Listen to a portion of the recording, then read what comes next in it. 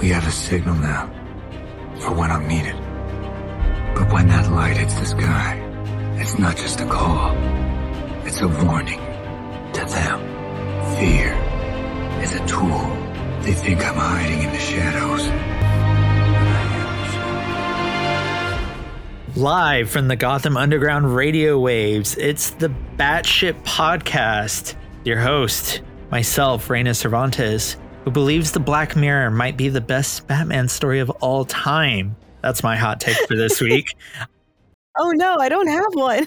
Yeah, let me introduce you and give you some time to think of one. With me, as always, is my wonderful host, co-host. I don't know, I want to call you my Robin, but we're just as equal in this one. So we're Robin and Batgirl. Yes. Yes. With me, as always, is Madison Fairchild, who, what's your hot take for this week? Hi, everybody. My hot take is that I loved Batman v Superman, and I saw it multiple times in theater. Now, hold on. We need to, I know I stopped you last week because you were a hot take, so I'm going to stop you again for this one. Okay. Are we talking theatrical cut or Ultimate Edition? I prefer the Ultimate Edition, but the Ultimate Edition wasn't out when I went and saw it multiple times in theaters, so I had a good time. I got very obsessed with, I've atoned for my sins, but at first I loved the Wonder Woman reveal, and I thought the Martha, yeah, and the Martha thing was funny, and I just was vibing with it. I saw it a bunch of times. Okay, fair enough. Did you know that movie in particular is partially my inspiration for wanting to start this podcast? Oh, no way. Are you serious? True story. I went and saw it at the AMC Tyler 16 in Southern California, opening night. Shout out.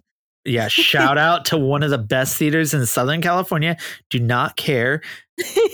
Madison, it's that theater that we saw Chaos Walking in when theaters first opened up after the pandemic. Yeah, that movie was bullshit, and I saw it twice in theaters. That's a kind of movie I did not want to see twice in theaters, but I did it anyway. Which is funny because I had told you, I'm like, we don't have to see this. We can see something else. And I forgot what the other option was. I think it was Promising Young Woman. I think I got outvoted. I think we both suggested a movie, and then our mutual friend Kyla broke the tie and I lost. And then we went and saw Chaos Walking. Oh, because I think I saw a screener for Promising Young Woman already. So I had already seen that. You both had seen it already. Yeah. Oh, yeah. That does explain why I would, in my right mind, ever suggest Chaos Walking. Plus, I think it was... Anyway, shout out to that AMC. Yeah. Plus, I think it was an IMAX, and I was just craving it after a year. We literally saw it because it was an IMAX. That is the actual reason we chose it. You're right. Yeah. So I did not choose it. I did get outvoted, but that is why we saw it. So anyway, shout out to that theater. I went and saw Batman v Superman opening night there way back in 2016, which feels like an eternity ago. I went and saw it there and walked out and had many, many, many thoughts, to the point that I sat there with my friends on the very top of the parking structure, because you know how it's on the third level or the fourth level, the theater. Yeah. We stood up there for an hour and a half just talking about the movie. And I was kind of leading the conversation a little bit on it. And it kind of inspired me that I was like, oh, I would love to have a podcast one day where I just talk about Batman related media or movies. I love that. See, now I'm nervous because I didn't realize how many years ago that movie came out. I have not seen it since then. I saw it multiple times when it came out, but it has been years. And now I'm nervous that I just promoted something that I don't even know if I'd like it anymore. So fun fact, I can't watch Zack Snyder's Justice League without watching the ultimate version of BVS beforehand. Oh, yeah. Well, and we are Snyder Cut fans on this pod. So... yeah, do with that what you will, but also whereas some people watch Justice League for 4 hours, I'm let's go 7 hours, baby. Yeah, Jesus. It's a lot, but I love it. Anyway, your hot take of the week was far more interesting than mine. Mine is just like, oh, this beloved story is my favorite in all of Batman media. It's valid because my hot take last week was lacking. So yeah, because I don't even remember what your hot take was. That I like Batfleck, which I've been bullied for on the internet, but whatever. I stand by my position that that's not a hot take anymore, but I can see why at one point it was. Yeah, so this episode's going to be a little bit different this week. Wouldn't you say so? Yes, we are doing our first interview, which is exciting. And it's our first of 2 Halloween episodes, which is really fun. Yeah, you guys are getting a Halloween double feature this Halloween because our initial Halloween plans didn't pan out. No, they didn't. Well, no, it wasn't that they didn't pan out. It's that we had multiple ideas. We did. You're like, this Halloween would be good, but this would be good too. So I guess I should just say what our Halloween episode is, huh?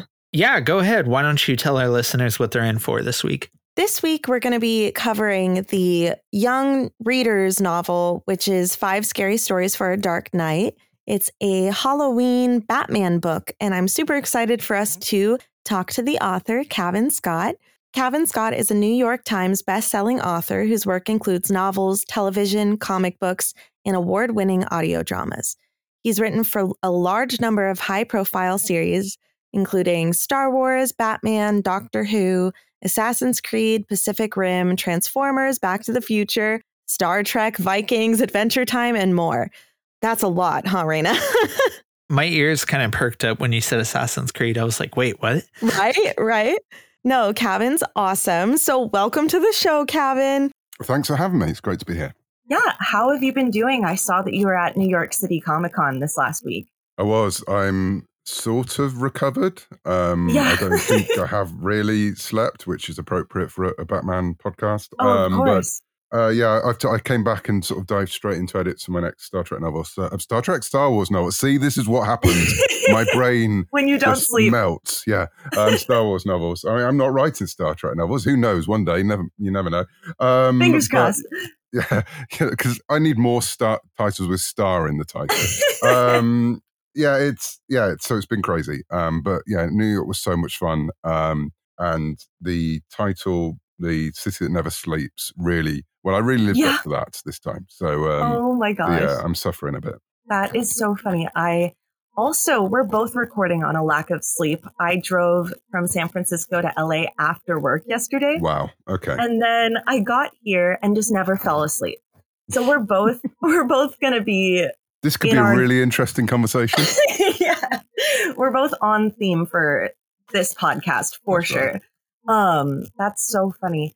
I am not looking forward to the con jet lag when I go to London for celebration. So see, I can't wait spaces. Because this is the first convention in years that I'm going to be laughing at everyone else.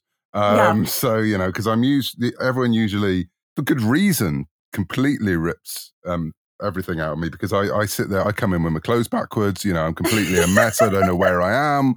And it's usually bad. So this time it'll be everyone else and I can't wait. Yeah, you can laugh at them. I'm always so tired at conventions. I can't imagine throwing, like for Anaheim, throwing an 8-hour time difference. I'd die. That sounds horrible. I know. I always forget that you have to recover from these things, which is why I'm editing a book this week. You would think after all these years I would know, but I don't. I never learn. And you agreed to be on a podcast. You put it all in 1 week. I'm very grateful to have you during a very busy week. No problem. But yeah, I would love for our listeners to learn more about your relationship with Batman. It sounds like you're dating. My wife sometimes thinks I am dating Batman. Oh man, there's always room for Batman in relationships. There always is. Yeah. What was your introduction to this character? I suppose because I'm quite old. It was Batman 66, so it was Adam West. Oh my God. And for a reason as well, that DC Comics, you might tell from my accent, I'm in the UK, and we couldn't get DC Comics when I was growing up. I mean, you could, but you really had to fight for them. Marvel was everywhere. Marvel weeklies, they just pumped them out. If they could find any reason to do a comic coming out every week with loads of Marvel superheroes in it. They would, even if it didn't have Marvel superheroes in it, like Star Wars Weekly, they shoved Star-Lord in the back. Transformers had Machine Man. So we were saturated by, and really weird superheroes sometimes. So for me, Alpha Flight, I think I read them before I read the Avengers. So, it was just, they chose the weirdest things. But yeah, DC was just not found. And so it took me a long time to realize, again, growing up in the 70s, the big three, Batman, Wonder Woman, and Superman were everywhere because Batman just hadn't stopped running. It was always on telly. Superman was obviously one of the biggest films of when I, my young life. And Wonder Woman was just the mainstay of like weekly television then. But I had no idea they all knew each other. And so I think the first time I read them in a comic and they were in the same comic, my mind was blown completely. So because of this, DC became, when I first sort of started to discover that they were comic characters, it became like the holy grail to find DC comics. And at newsagents where we usually buy things, they weren't there. Except for once, I found one, and this was quite a good comic to start with.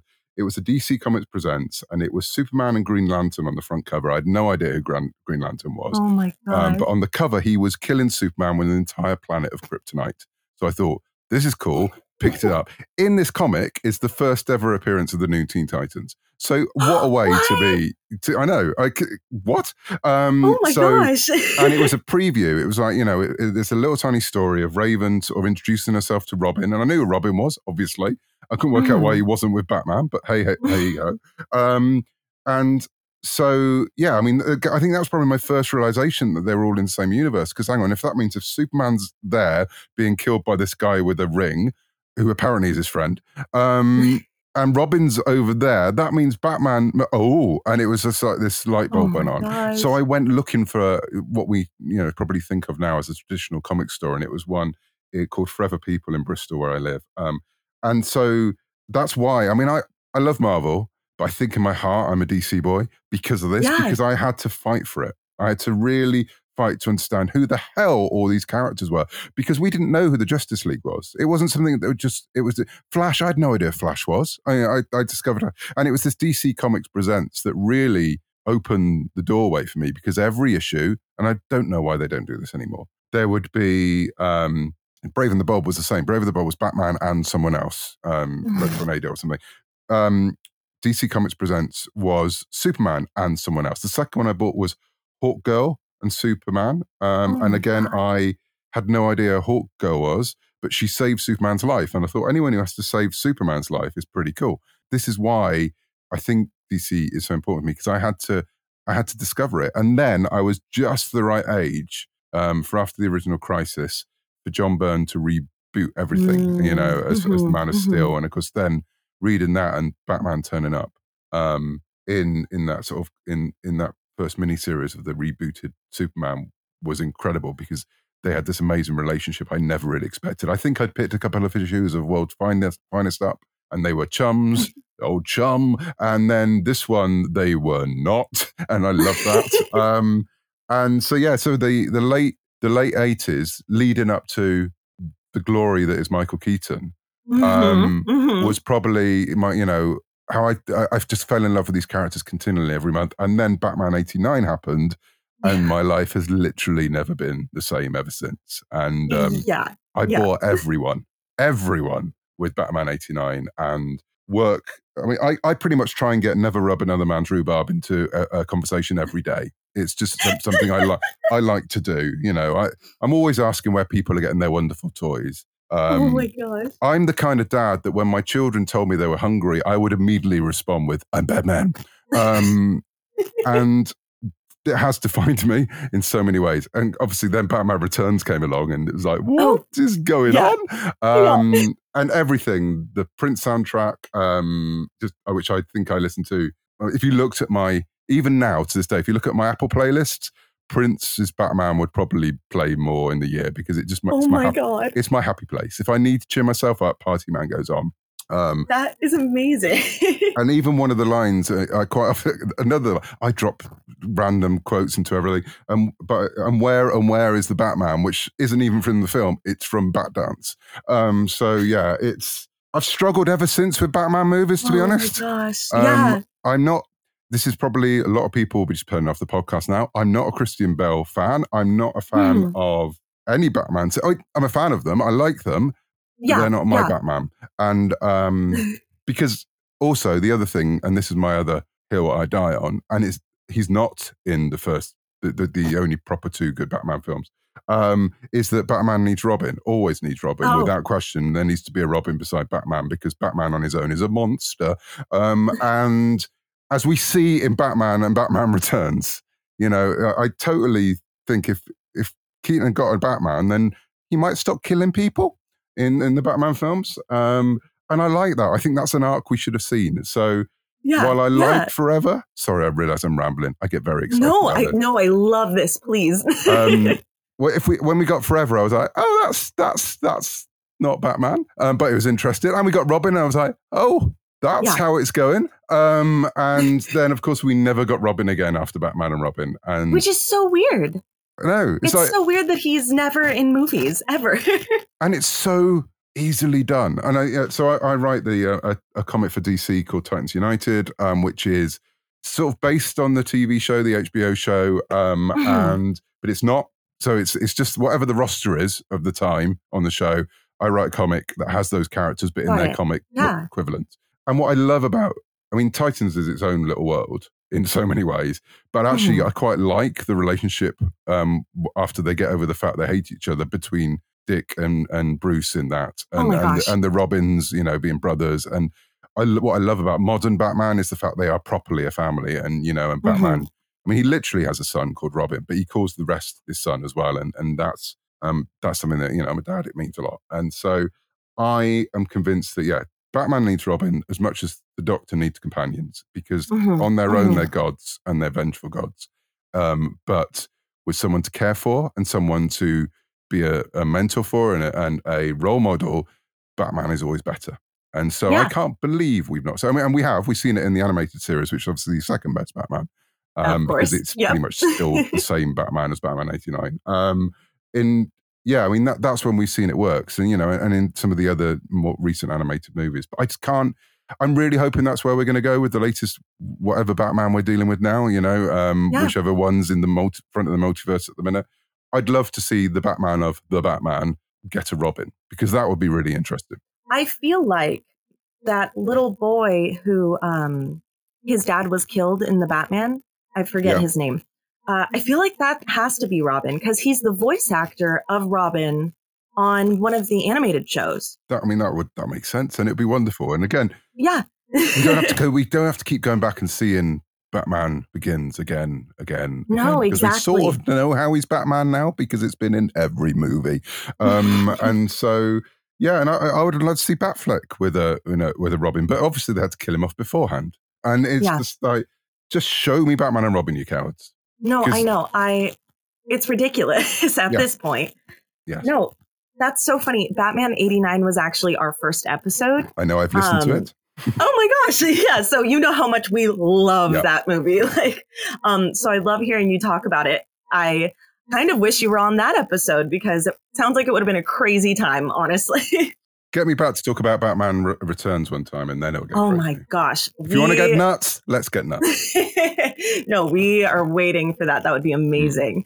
So I'm assuming 89 is your favorite Batman. I don't know if I've let that one slip. You kind of hinted at it. Yeah.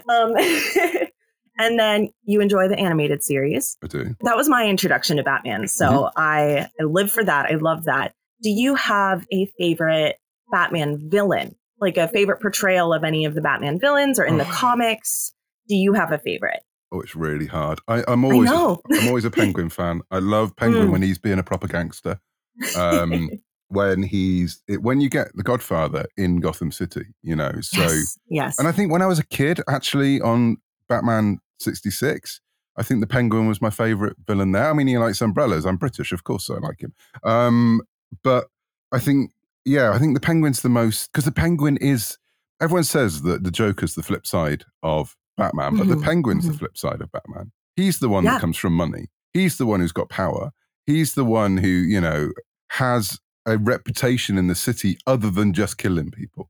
And so I think the two of them, they would understand each other more. And I mean, obviously in Batman Returns, they play on that a bit, but in the comics, whenever they've delved into the fact that, you know, Bruce and the Cobbletts and the Waynes are contemporaries of each other, that's when I find that really interesting. And I mean, yeah, there's obviously, I'm also a boy of like the 90s comics, and so things like Anarchy is really important to me, and the Mud Pack, and sort of you know, that sort of detective comic run of the 90s. Yeah, that was incredibly important to me growing up. And so yeah, it's always Penguin. If I could work my will, he's in every story. Not necessarily always as the bad guy, because I like it as well when Penguin has the ability to be a proper anti-hero as well at times. And I think he gets forgotten quite a lot in the Rogues Gallery, probably because he's always there. But he's obviously not the Joker. And while I love the Joker, you know, the Joker, the Joker's going to be insane. With Cobblepot, you don't know when he's going to snap.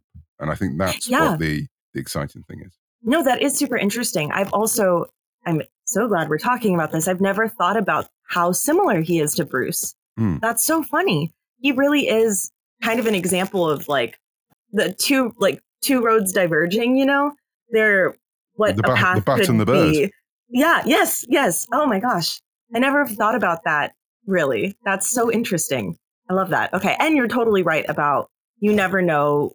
With the Joker, you know he's going to choose chaos. Yeah. No matter what. But you don't know what the decisions are going to be behind the Penguin. I love that. That's awesome. So you mentioned that you're writing Titans. I was looking into your history with DC. I saw you wrote for Wonder Woman and Black Adam as well. We're here to talk about 5 Scary Stories for a Dark Night. We are. Was that your first project you've written about Batman? No, I've written we had a McFarlane action figure set come out earlier this year, which was oh my gosh, Batman, Superman, Black Adam, and John Constantine. And there was a comic book in there, and I wrote that comic book. So, and that had Batman in it. It's got the entire Justice League in it. I was geeking out. And so, that's so awesome. So yeah, so there was a little bit of Batman in there, not a lot. I don't know. I'm trying to work out when it was. I might have written Scary Stories first. I think everything I've tried to pitch Batman in it, you know, and Batman arrives, just because, well, that makes life cooler, doesn't it? But I mean, I think that most of the time they've said no, and they're in the I've alluded to him lots. So in the I'm always having people joke about Batman because then I get to write the words Batman. So you know, why wouldn't you? I can't remember now, but it was either I wrote that one shot first or this, but it was actually probably all around the same time. Yeah.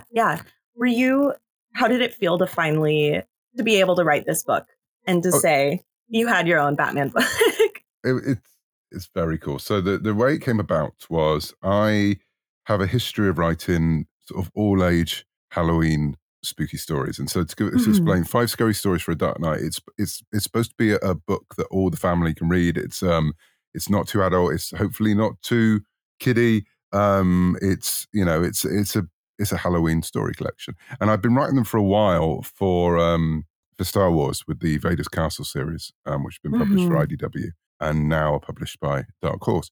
And so again, I'd had this reputation of writing sort of, you know, Treehouse of Terror kind of stories for Star Wars, and the editors at Random House came to me and said, is this something you'd be interested in doing for Batman? So and they awesome. had me the moment they said Alfred was going to be the Crypt Keeper. And I was like, yep, I'm in. Thank you very much. Because if anyone follows me on Twitter or anything, they probably know I'm a massive horror fan as well. Classic Hammer horror. And around the same time as Hammer was a big thing, there was another series from Amicus, which was things like Tales from the Crypt and the, you know, portmanteau movies with a framing story and then little short stories, horror stories. And that's pretty much what this is. So if you don't know it, it's the reader finds themselves in the Batcave. They find Alfred dusting the cursed collection of artifacts that Batman keeps around the cave, because obviously he does. And each of those artifacts has a story, and Alfred will then tell you that story. And so the fun part as well, not only was I writing Batman stories and Batman and Robin stories, and Batman and stories with the Joker, the Penguin, the Riddler, it was all of those things, and I was writing them as Alfred. So that in itself was amazing because, again, as a Brit, I used to love the fact that Alfred was there, and the fact he was a hard man in the past, and he's ended up in this role. And although you do struggle to think that with the Batman 89, to be honest, but Alfred, even though I love him, I can't really imagine him in the SAS. But yeah, so all in all, it was just too much of a joy. My wife is also a massive Harley fan, and so it gave me a chance to write a Harley story. And so yeah, it was everything that I would have wanted to do, and it combined horror and Gotham. And I think the original working title was Haunted Gotham. And so I was in from the moment I opened the email. No, it's such a perfect Halloween time read. I got to wake up this morning. I had a blanket and a cup of coffee, and I just sat there and read the book, and it was so fun. Like, oh, thank you. The stories are definitely not too kiddie. I just found myself like fully. I was very into horror as a child, and I didn't have too many books that were like for children that were scary. Whatever I could find, I got my hands on for sure. But I also loved Batman. And I was just thinking while I was reading it, I would have loved this so much as a kid. And I'm so excited that kids get to have this now. Like, that is so awesome. And it definitely is one that the whole family can read together, especially at Halloween time. I love that Alfred is the narrator. Is there a specific Alfred performance that you kind of channeled while you were writing this from his perspective, or did you start fresh with your idea of him? I think the entire book was channeled by the animated series. Yep. And so I was playing the soundtrack continually when I was planning the stories. I don't listen when I write, but I listen sort of just before to get my sort of gear change. And the Danny Elfman scores are pretty much high on my list. But yeah, I mean, again, the style that the illustrator that Jeanette chose was very along the style of the animated series, and definitely I could hear that Alfred telling this, and it was Kevin doing the voice of Batman when Batman spoke, and so it's heavily influenced by those stories, and if I could have literally put it into that universe, I think I would have, but it's definitely supposed to have that feel. Yeah, the illustrations by Jeanette Arroyo are amazing. It was so nice just to look at them. I just kept pausing my read through and just looking at all the details in the art. It was so good. And it definitely does have that animated series feel. I love that so much. So we talked about we're going to get into each of the little stories and break them down really quickly, but it is a book for younger readers, and you've written a lot of children's books or young reader books. What do you like the most about writing for audiences that are just about to? You write, obviously, novels for young adults and adults, but what do you like about writing for children? Because children are just excited, and they're excited about stories, and they have no embarrassment if they like a story. There's no sense that they shouldn't like that story. They have no idea what a guilty pleasure is, because I don't believe in them myself. There's no such thing as guilty pleasures. There are just pleasures. And I've loved enough bad horror films over the years to realize that. And when you talk to kids, there's no pretense. If they love something, they really love something. If they don't like it, they will tell you. And there's no sense that I think we've all done it, as we get slightly older, and we think, well, we have to analyze this and treat it like it's a paper for school or whatever. It's just, no, sometimes you just got to enjoy the hell out of it. And I think that's what I love about this age group. I like writing horror for kids because kids love horror. Kids love being scared. From the moment they first see Scooby-Doo, from the first moment they hear a Grimm's fairy tale, they see a Disney film, they love being scared. And I think there should be more horror books for kids. I mean, this is, again, very much in the vein of hoping that people who read Goosebumps will pick this up. People, is literally, the title is literally a play on scary stories to tell in the dark. So definitely it's supposed to be on those lines. And again, I love gateway horror for kids, and you have to be careful and you have to be responsible, and you can't push things too far because you don't want to scar anyone, but that they're going to be reading Stephen King pretty soon. So yeah, I mean, for me, again, growing up, it was things like Doctor Who was my gateway to horror, because I was terrified of that. I was terrified of the Doctor, let alone the monsters. Tom Baker freaked me right out, but I mean, it was because of them that I got into Hammer, and from Hammer I got into Universal, and then I discovered Stephen King, and then I saw Freddy Krueger, and so my love of monsters is directly from sitting down at my grandma's house on a Saturday afternoon at 5:30 and watching Doctor Who, and so we need these. If we're going to have a future of horror, it's not just about people my age sort of reliving the nostalgia, but it's like bringing that next generation in. And we see that time and time again, and in the past it was people who say they saw the Goonies first or the Monster Squad, and my kids will probably find it completely, it's probably Goosebumps, the movie for them. The proudest moment I ever had was my youngest daughter, I think she was about 12 then, coming home on a Halloween night and telling me she'd watch Halloween. And I think she thought I'd be upset about it. I was like, let's put Halloween 2 on. And my wife stopped me. But it's like, it's that we need people, if we're going to have horror stories in the future, and I'm a passionate fan of the horror genre, we need kids to realize the fun of it as well. And also to realize the benefits of learning how to be scared and learning how to cope with things in the safety of your own home when you can put the book down or you can turn the telly off or whatever. So it's really important to me to be writing scary stories for this age group. No, it's so true. And like I said, I mean, I was that target audience as a kid. I was just looking for horror anywhere I could get it. So that is so perfect. And I love what you said about just loving things and not having to critique it. I am not even joking. At about 4 a.m. this morning, over some Negronis, my friends and I were having a heated discussion because I was fighting for my love of bad movies. I love them. And I was telling them, like, if you want me to write an essay and an analysis, I can tell you every single thing that's wrong with the film. But I don't want to because I had fun.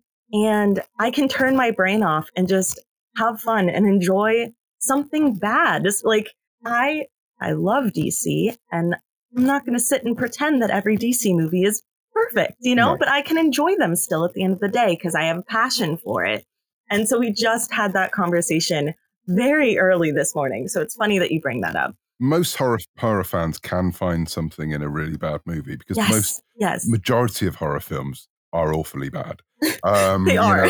When you get into sort of like, but what you get with them is I don't think you ever have someone produce a horror film half-heartedly. The day I discovered Shudder appeared over here, it was just a glorious moment for me because I knew that there would be some classics on there. I knew there would be some stuff I would never have a chance to see, but I also knew there'd be stuff that I would have watched at 3 o'clock in the morning, when I was at university and loved every flipping second of it, even though I know how bad it was. I'm the person who will watch the 10th, the 10th installment of a 1980s slasher movie series. I mean, I'm the person who still is this next week going to celebrate finishing the edits of my book by going to see the new Halloween movie. I've been bitten so many times by watching Halloween movies. I mean, oh my God. The last one being a point in fact, but I will still go back. But there's still stuff in there I liked, I think you can always find something in these films that you like. And again, no one sets out to make a bad movie. They set out to do the best movie they can or write the best comic they can or whatever. And if you can find that love they put into it, you can get something out of it. Yeah. My co-host and I also host a Holt and Camp film podcast because we both love that as well. And she went and we're both big Halloween fans and we've been hurt before. Yeah. But she went and saw it last night and loved it. So I have hope. I'm very excited. I loved the reboot. When they rebooted it, I thought it was near perfect was as you great. could get. And then the last one, I went in with that much excitement. And I went in something about that, and I went in something about Candyman within the space of a few weeks of each other. And then I was very sad for quite a long time. I had a very hard time. I had talked all my friends into going to see Halloween Kills, I think it was. Yeah. And I was very much hyping it up because I loved 2018. So that was an interesting experience for sure. And usually I don't talk about things I don't like. My my natural state online is if I love something, I will not shut up about it. If I don't like something, I'll go, do you know what? I don't have to talk about this, because that old thing about if you've got nothing good to say, don't say anything at all. And also, I'm in this business. So the last thing that I should do is go out and slag someone else's project off, because at the end of the day, it's not up to me whether people like it. And there will always be people. There will be someone out there who loves Halloween Kills, who thinks it's the best movie in the world. And my default reaction to all of these things was, it's not for me. And that last film was not for me. Previous film was so much for me. And I'm hoping the new one will be in the latter category. But I try very much. I hate the modern sort of like thing of like, you either hate something or love something, and no in between. And that's Twitter down to a T, because, as I say, there's always something you can like. And also, it'd be really boring if we liked all the same things. And I know. It's better when you're sitting with your buddies in a pub and you say, what, you like that? And now I will tell you every reason why you're wrong. I don't need to do that online, because there's plenty of people doing that anyway. Exactly. And I definitely feel like celebrating what you love is so much more fun. It's just a better experience. Yeah. And no, I can pretty much, my feeling on bad films is I can find something I like in everything. Almost every movie I see, I can find one aspect that I'm like, I really enjoyed that part of it. Yeah. So I definitely get that. I get the Twitter experience, especially as a fan of certain franchises. It can be very black and white online. Yeah. So completely agree. Let's really quickly, I don't want to take up all your time. Let's talk about the 5 stories. So you have, there's Picture Imperfect, which is Catwoman. She attempts to steal a painting and gets caught in a witch's trap. Yeah. Batman needs to save her. It's very fun. We've got The Bats in the Wall, which is Penguin is being driven insane by the sound of bats inside his walls. That's the one I can't believe they let me get away with. Is that the Telltale Heart? Is that it's kind were of, you referencing? It's a bit of that. It's also, a bit, it's me. Can I do cosmic horror for kids in in Batman? Yes, apparently I can. And even the fact they let me call it The Bats in the Wall. I didn't think they were going to do that. There was so many points in this book I went, you're not going to, are you? Oh no, you are. And yeah, I mean, and what I loved in that is the way we originally didn't know how comic booky we were going to make the book. Originally I pitched that Alfred would be in a comic strip and the stories would be prose. They didn't know if they could actually do that for legal reasons, because if it's a comic, then it's DC. If it's a book, it's Random House. And so, but we found a good compromise. And again, with this, I wrote it with sound effects as if I was writing a comic, and then they worked these into the artwork. And the scritching and scratching of the bats the penguin could hear. And again, some of these, like the old films, you don't necessarily know at the end if the penguin is being haunted by bats or whether he's just being haunted by his own fear of Batman. My note for this one was, this was unsettling. Very good. So even as an adult who loves horror, I was like, ooh, that was creepy, but in a very good way. Like, I loved that one. We got The Seeds of Doom. Which I have to laugh because I've talked about Doctor Who. That's literally a Doctor Who title that I nicked completely. That's amazing. I did not catch that. That's amazing. No. Oh my gosh. So Poison Ivy steals an ancient rose that was found in Egypt from a museum. She triggers the Pharaoh's curse, and Batgirl tries to save the day. The ending of that one, that was a very good twist at the end. I was like, oh my gosh, kind of creepy. But I thought that story was so cute. Harley and Ivy are 2 of my favorite characters of all time. So it was so great. And Batgirl is so wonderful. That was a shock. I wanted to write a mummy story because it's really hard to write mummy stories because I love mummy films. I mean, so much. And whether that's the original Universal films or whether the Hammer versions or the films from the 90s, I'm a sucker for a mummy movie. They're really hard to come up with something new to do. And so, one of the things, I don't want to give too many spoilers, but, one of the things is that I'm a bit of a geek when it comes to Egyptology. And so I know that, when we had a big thing in when I was a kid, that the Bristol Museum unwrapped a mummy live on television. And so one of the things they said, and I remembered from that day, was that it had seeds in it. And so, because things get caught in the caught in the mummy when it's being wrapped. It had seeds and dust in it. So again, when you introduce poison ivy into this, who can manipulate nature, and if anyone's ever read any of my things, mostly in Star Wars, they know I do love an evil plant. And the thought that she could then animate mummies because they've got seeds in them was just too much of an opportunity to miss. And it was perfect. And I think originally, the pitch was that not all the stories had to feature Batman. In fact, there was one pitch, the original pitch had to feature other superheroes, and there is a missing story that I could probably talk about in a minute. Oh my gosh. Don't know if I should, but no one's stopping me. But so this one, I think originally I thought of it being Batman, but then I was like, no, this is a Batgirl story. And it gave me a chance to write Batgirl. So another tick for the list. No, I love that. And the idea of her using the seeds inside the wraps was brilliant. I loved that so much. We had the Ghost in the Machine, which is, there's a ghost of a famous racer, and he's taken the Batmobile out for a spin, and a lot of chaos ensues. It's basically Christine. I mean, I wanted to do, I think that was my pitch, Christine with the Batmobile, because it just seemed an obvious thing to do. And there was lots of, we were knocking about going, oh, is this Gentleman Ghost? Is this, I think one of the original pitches, it was Gentleman Ghost who was possessing the Batmobile to teach Batman a lesson.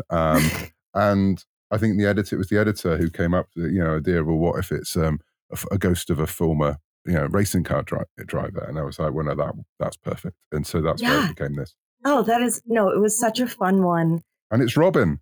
Yeah, I was just about to say good Robin content for sure.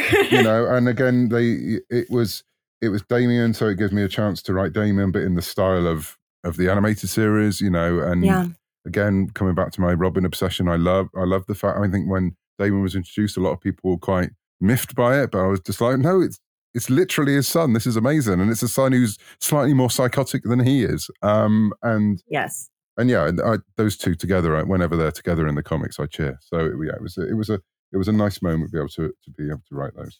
That one was fantastic. And then we have The Last Laugh, which is fun because this one is set on Halloween. Yes. Which made it even more perfect to read it right now.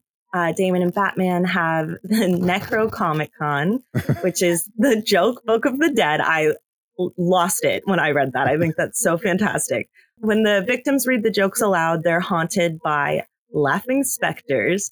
And I love that it scared the crap out of Joker and Harley. Yeah.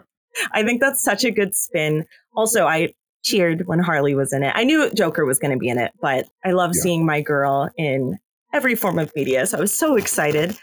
That one was so fun. Do you have any fun stories about that one? Or so that was the one that changed the most. I think they had 3 different versions. So this is one that's linked to the sort of unwritten story. So originally the pitch was that one of the stories had to feature Superman, and so I was beside myself then, because no matter how much I loved Batman, Superman is my boy, and he always has been because Superman.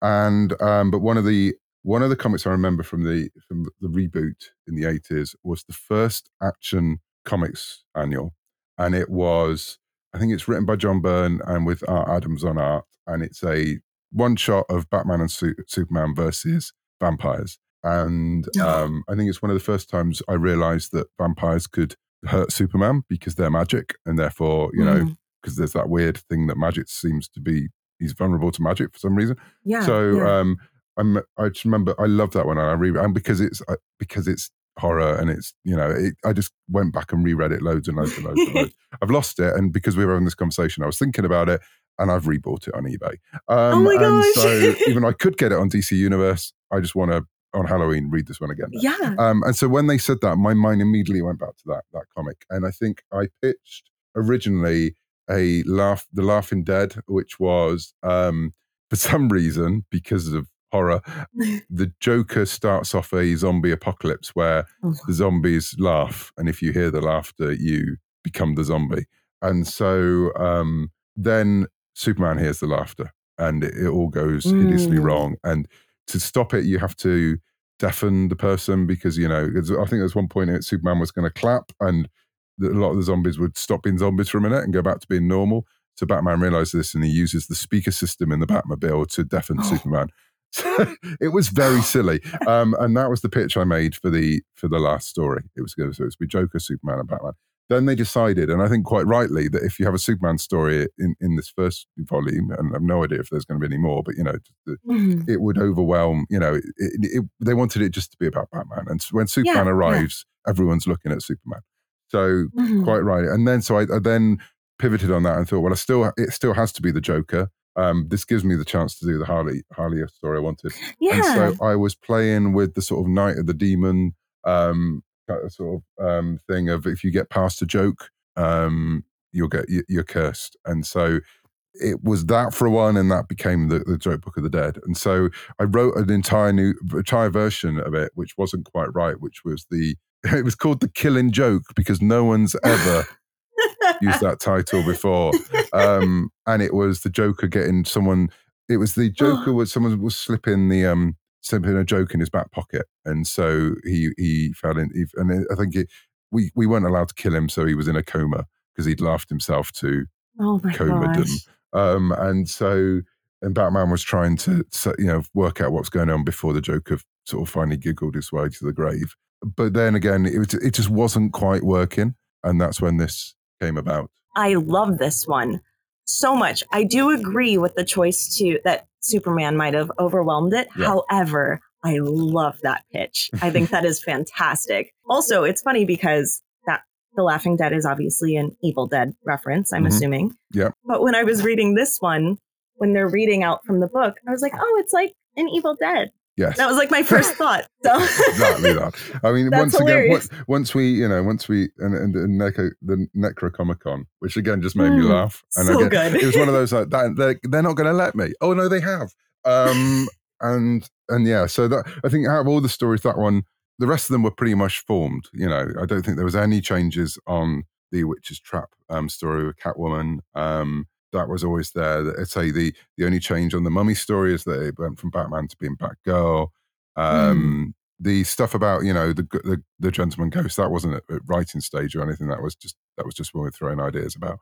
But yeah, this was the one that probably, I'm glad it finishes the book because it's the one that sort of took us the longest, I think, to really nail about how we can do it. And I think it's just a fun story, and you get to see Batman and Robin, and again, in a very sort of Batman 66 way. And I think the illustrations sort of lean into that as well. You get to see them in the manor, you get to see them in the library. I mean, there's one image of, Bruce looking at a piece of paper and Robin laughing behind it. And it could be, Adam West and Burt Ward and by their costumes.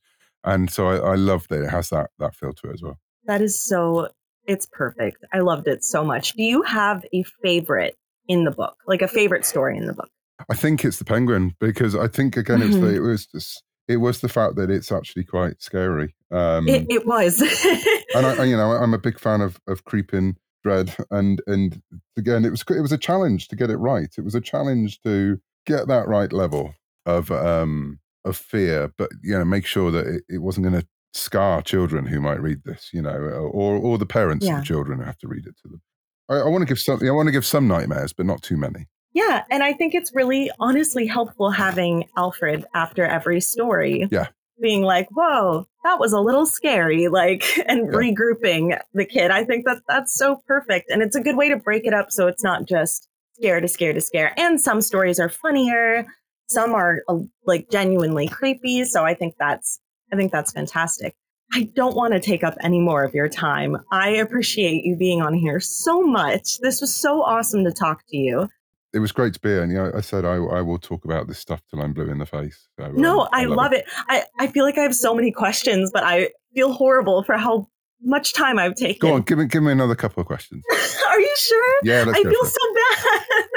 Oh my gosh. I'll get through them quickly. Okay. They might be repetitive, so we can skip them. Okay. If so. So you've obviously done comics and novels and all of that. What is the writing process like when you're doing a series of short stories rather than a story that has a plot line from start to finish? I mean, the fun thing about doing anthologies, and I've done a few of these now, is that you can, every day is a new story. So each one of these stories, it would be, I think it took, the first draft of it took me a week I'd had it all planned out. So it was a case of I left a week going on Monday, it's that story. On Tuesday, it's that story. And so it meant I could compartmentalize the day into thinking about, this is what the story is. And then obviously it would take time to tidy it up so it wasn't completely rubbish. But yeah, it was fun to have like a theme for the day for these. And I think that's and again, I've worked on these kind of anthologies, Star Wars and things as well. And I mean, that is the joy of them, is that when you're writing any kind of novels, I find the hardest work of all. So I've done a bit of TV, I've done a lot of radio, I've done a lot of comics, and I've done books. And novels, especially adult novels, are my hardest thing I have to work through because they're so big, and I always have to then break it down and say, this week I'm editing, and I have to think about it in chapters. I can't think about it into a book because I will cry, and it just will not. It won't happen. I would be petrified. So with this, it does give you that sense, because it is literally broken up into different stories. And so there is a different feel about it. When you're in a big novel as well, the good thing is that you can get on a roll and you can, power through with characters. But as I say, then you have a lot of work ahead of you. With this, it's like the best of both worlds, because it does give you a chance to do episodal, storytelling, which is much like comics, and comics are my happy place. So, when I'm writing novels, I try and make sure I've got comics on the go as well, because then I can say, I'm going to stop now and go and work on that. And it's a bit like a palate cleanser. This sort of felt the same way for me. This felt a bit like a comic project, not only because it's Batman, awesome, but because it was that sense of shorter stories, or making up something larger. Yeah. And then last one, do you have a dream Batman project you could write? Like, if you could write anything in the world for that character, what would you want to do? I don't want to steal any pitches, but would it be a novel? I suppose I would love to write some. I mean, I've pitched Batman to DC, and I'm still in the process of pitching Batman, because I will always pitch it.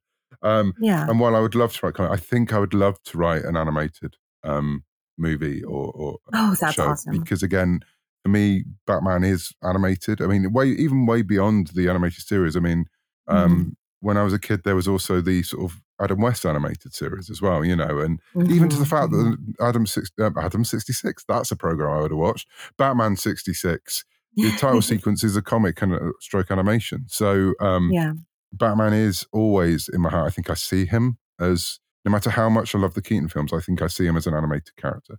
And so I would absolutely adore to write something. I mean, and not that it would happen, but the Batman 89 comic that came out recently, if I could adapt that and then carry on in that universe. If I could, let's face it, the last few weeks have been hard for Michael Keaton fans, because we have no idea now if we're ever going to see him again.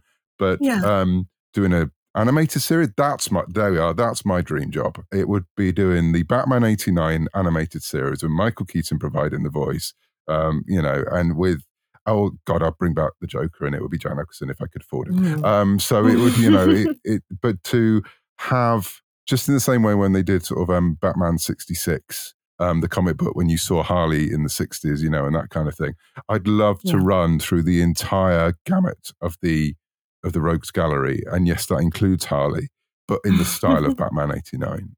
And so God, if I could work in my will, that'd be what I'm doing, because that would be the perfect combination of worlds for me. So if Michael Keaton is listening to this and he wants to pitch this with me, I'd be happy to talk about it, Michael. We're going to start a campaign for you. Please. Just let him write it.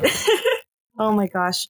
Thank you again. Are there any projects that you'd like to plug? Anything that's come out recently you'd like to tell our listeners about before we go? Well, there's obviously a little book called Batman 5 Scary Stories for a Dark Night, which is perfect for Halloween. There's Titans United Blood Pact, which is out now, which is where the Titans wake up to find themselves in a world where Raven is worshipped as a god, and Brother Blood is her chief priest. That's a lot of fun. Then a little thing called Star Wars The High Republic, which I'm working on as well, which launched, the first issue came out this week. And then, because obviously I'm bored and don't have enough to do, I have a new horror comic coming out from IDW in December called Dead Seas, which the pitch of it is basically the Poseidon Adventure meets Haunting of Hill House. It's a world where ectoplasm can cure most diseases, but it's really hard and dangerous to get hold of. So what people do is they put ghosts on ships, send them into the middle of the ocean, and then send prisoners in to collect the ectoplasm, because then they can have a reduced sentence. Unfortunately, most of the prisoners go mad within the first hour of being on the ship. Unfortunately for these prisoners, the ship starts to sink. So a sinking ship means more ghosts. And so that comes out, there's a 6-issue miniseries coming out from IDW in December with Nick Brokenshire on art. And it's a hell of a lot of fun. And then beyond that, I'll probably just have a sit down on a cup of tea. Yeah. That last thing you just talked about, I'm genuinely so excited for that. I've never heard of that. That is so up my alley. You have no idea. I cannot wait. Oh my gosh. Thank you so much. No, thank you for having me. Yeah. Literally anytime you're willing to be on, we'd love to have you. Thank you so much. Thank you again to Cavan. That was so amazing to have him on today. Really exciting and such a fun conversation. But before we go, Raina and I want to cover some DC news that's been out there this week because it's been really jam-packed. Like every single day, it feels like there's an announcement. Raina, do you want to tell us what news we have? Yeah, first up, according to the Hollywood Reporter, Warner Brothers Discovery's DC universe is shattering. The source of this is IGN. So I'm reading the IGN article, but they say, according to the Hollywood Reporter, Warner Brothers Discovery's DC universe is shattering with different key players emerging.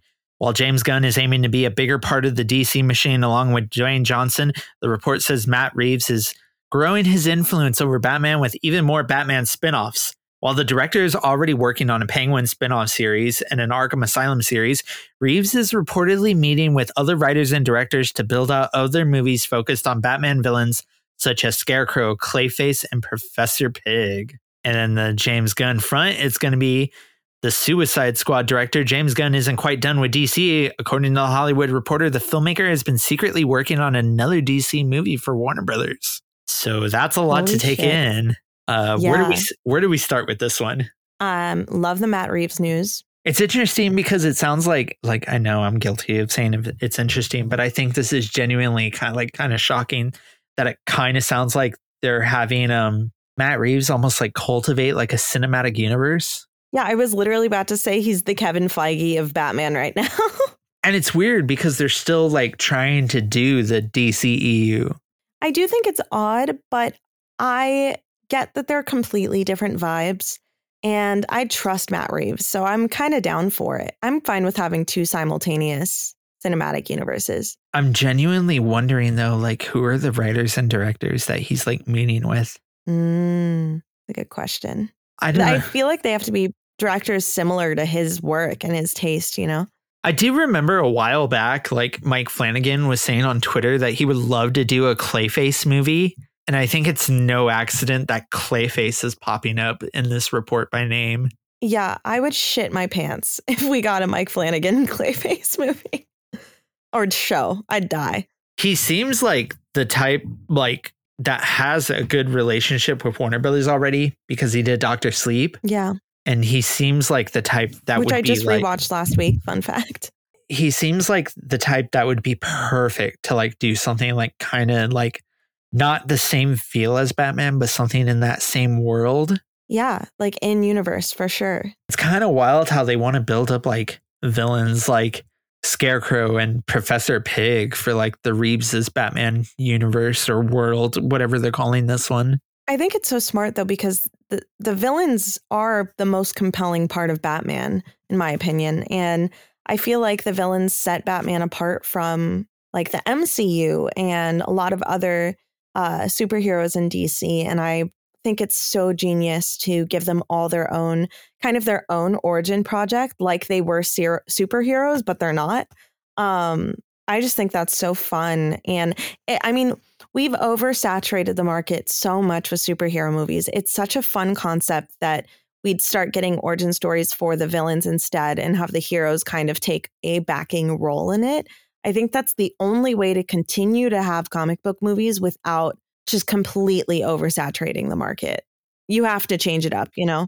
But at the same time, Joker worked with Joaquin Phoenix because it's the Joker, like one of DC's most popular characters. Like, would anybody even go see a Clayface movie or a Professor Pig movie? True. Like, I feel unless they're established in the second Batman movie. You know what I mean? But at that point, it's like, shouldn't you flesh out your villains like in the movie that they're in? That's fair. All valid criticisms. I do think a lot of this will probably not come to fruition just because I feel like it would be spreading the world too thin. And it's like, what's it leading up to? Is it going to lead up to like, rather than Avenger style team up, it's going to be like a long Halloween movie where it's just Batman against like every single villain? Ooh, yeah. Which I'm going to be real. I don't know if that would work on the big screen. I wonder, though, I feel like all of those villains would be kind of like what they're doing with the Penguin.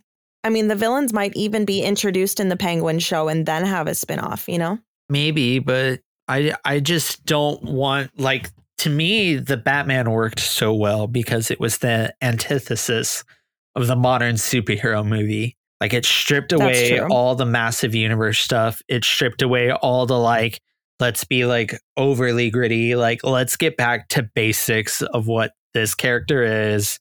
Let's focus on telling a compelling character driven story that's noir inspired. And let's go from here. All this talk of like, oh, Joker, Scarecrow, Clayface, Professor Pig. Matt Reeves has also gone on record saying that him and Robert Pattinson want to eventually tackle the Court of Owls. Like, what is the end game? And I'm not saying that films and their universes need an end game, but what is the goal to introduce all these villains? Yeah. You know what? I take back what I said because that makes a lot more sense. Like, I feel like they're introducing stuff just to introduce it. Yeah. Like almost like people went online and said, oh, I would love to see like this version of this character. I don't want to say Warner Brothers is like taking that to heart, but I would assume that like, yeah, they probably do see that there's like a passing interest of a Clayface movie, but I don't know. I want to say I trust like Matt Reeves and the decisions he makes. And because of that, I know that it probably won't get spread out too thin. Like a lot of this probably will not come to fruition, but I'm just super curious to who some of these other writers and directors he's meeting with are. Yeah. I don't know. Guess we'll find out in like 5 years when all of this finally happens, right? Yeah. And then the other DC news is that James Gunn has been working on a secret DC movie as of late. I mean, we all know notoriously he said he's done with Marvel and Disney after Guardians of the Galaxy Volume 3. Yes. Which I'm not surprised by this news. You're not surprised by it? Not at all. What do you What do you think it is? Harley Quinn. It has to be, right? Like, it has to be something with her character. Yeah, like that birthday post he did for Margot Robbie where he said, "Oh, I'm so glad I get to tell stories with you." Yep. I have no doubt that she's in it. Like plural. Yeah, exactly. And both of them have gone on record saying they're not done with this character yet. Yeah, the James Gunn being involved in more that's not surprising. I'm very excited for it. I'm very happy about it, but I'm not surprised by it. Mm-hmm. Wasn't there some like Robin news or like Nightwing news or something? No. Like last I heard with the Nightwing news was that Adam McKay was still trying to develop a Nightwing movie. Let me look. I don't know what I saw like posters for the other day then. Titans. Oh, yeah, you're right.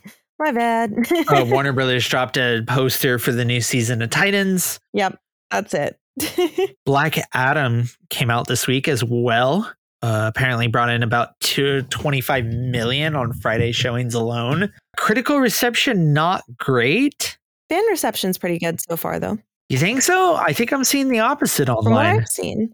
Oh, damn. We have very different circles then, because I've only seen really good things. Yeah, like you type in Black Adam and one of the articles that pops up is Black Adam's Rotten Tomatoes score is DCEU's worst since Justice League 2017. But the Black Adam audience score on Rotten Tomatoes is 88%. I haven't seen this movie. I haven't either. I just think that's a weird headline when their audience score on Rotten Tomatoes is actually fairly high. I wonder if it's just, is it people that just like The Rock? People love The Rock. The critic score is not high on Rotten Tomatoes. No, I have heard some things about this movie that make me raise an eyebrow like The Rock. Yeah. You know, Noah Centineo's in this movie. It's so weird to me that this movie is like marketed like a regular superhero movie when like Black Adam is not a superhero at all. No, not at all. Straight up villain. He does say he kills people in the trailer though. Oh, he says it. So that makes him a bad guy. Like Black Adam in the comics is a bastard. Yeah, but they can't get away with that on a PG-13 And movie. I wonder if Part of the problem with that was that The Rock doesn't want to play an unlikable character. I don't know. We'll have to see. Yeah, this movie didn't lean into the Suicide Squad connections. I'm wondering because that movie made no money, but also I had no idea it was even connected to that. And also, like, it's weird that they're not marketing this as like connected to fucking Shazam.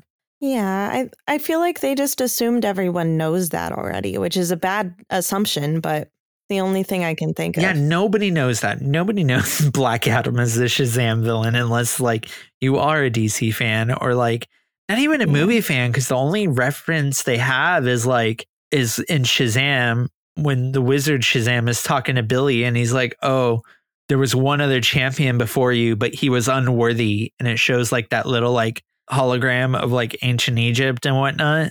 Yeah. So I want to know what the production behind this was, because also this movie's been in production since 2007. They literally announced this movie in 2007 with The Rock. That's so. Yeah. That's so. It took so long. That's crazy, right? Yeah, that's a lot. I'm going to wait till I see it to say any more comments, though. And DC movies are in a weird funk right now. I think the Batman was more successful than they thought it'd be. The DCEU clearly like doesn't have a plan, but also they're like saying that Black Adam is like the first movie in the new phase of DCEU. That's weird, right? They're like, that's weird. I don't know. I haven't seen it, so I can't say, but it sounds weird. Do not quote me, but I think The Rock was kind of going out there saying that like, oh, Black Adam is like DCEU's like Iron Man, like it's kickstarting the whole universe. I saw that. He seems so excited for it. It makes me want to love it, though. I guess like he went into a theater that they were watching the new like George Clooney movie. It was in theater in either New York or LA. He went in and told the audience that they should be watching Black Adam. Oh my God. And I was like, and it is like so cringe. I don't know. You know, I'd do anything he told me. He seems just like a nice guy. I'm going to see this. Do I want to see it? Not really, but I'll give it a fair shake. I'll watch it. It's only tangentially connected to Batman and whatnot. So, which is why we felt it was appropriate to discuss on this podcast. Do you want to announce what our next episode is next week? Yes, we are so excited. Our next episode is going to be our Halloween episode where it's coming out on Halloween Day. And we're watching The Long Halloween, the animated version, not the comic. And we're so excited for it. That has been in the works since before we started the pod. That was our plan, was to start the pod so we could have a Halloween episode. So I'm really excited for this one. Yeah, this one's going to be a lot of fun. For those of you that do want to catch up and watch that film, those films, part 1 and 2 are available on HBO Max. Warner Brothers also just released the deluxe edition on Blu-ray, which puts both animated films together into one long epic. Highly recommended. It'll be interesting. I don't think we're going to compare and contrast all that much. I think we're going to like judge the films on its own merits, but it should be fun. The cast. Yes. Did you see the cast yet? I don't remember who's in it. Oh my gosh. Let me bring up the cast right now. I'm looking it up. You got Jensen Ackles as Batman. What? Naya Rivera as Catwoman. Oh, wait, I forgot about that. Troy Baker as the Joker. As always, my king. Jack Quaid as Alberto Falcone. Josh Duhamel as Two-Face. Yes. He's a king for that. This is a banger of a cast. Jack Quaid. I have such a stupid crush on Jack Quaid. Scream 5, ladies. Let's go. Yes, let us go. Anyway, that wraps up our episode for this week. We want to thank Cavan for coming on the show. I have a feeling it won't be his last time coming on. Yeah, no. We would love to have Cavan back. Madison, where can everyone find you? Yes, you can find me on Twitter at Mads Fairchild and on everything else at Maddie_Amidala. And I'm also on a Game of Thrones recap pod called Throne Watch, and that is hosted by Cinemania World. So you can find me there. You can find me at JFC Doomblade on all social medias. You can find my work being published pretty regularly all over the web. Lately, I've been doing a lot of video game reviews for Bloody Disgusting, such as Ghostbusters Spirits Unleashed, A Plague Tale Requiem, and I do have a review for Gotham Knights coming out, which we did not mention in this episode because we will have an episode dedicated to it. Exactly. Which should be interesting, but if you want a sneak peek at what I thought of that, be sure to look out for that at Bloody Disgusting. Where can people find the pod on social media, Addison? You can find the pod at Batshit Podcast or at Batshit Pod on Twitter and Instagram, respectively. And we are on any place where you listen to podcasts. Until then, stay cool, everyone, and stay on your vigilante shit. Yes. Woo. Bye.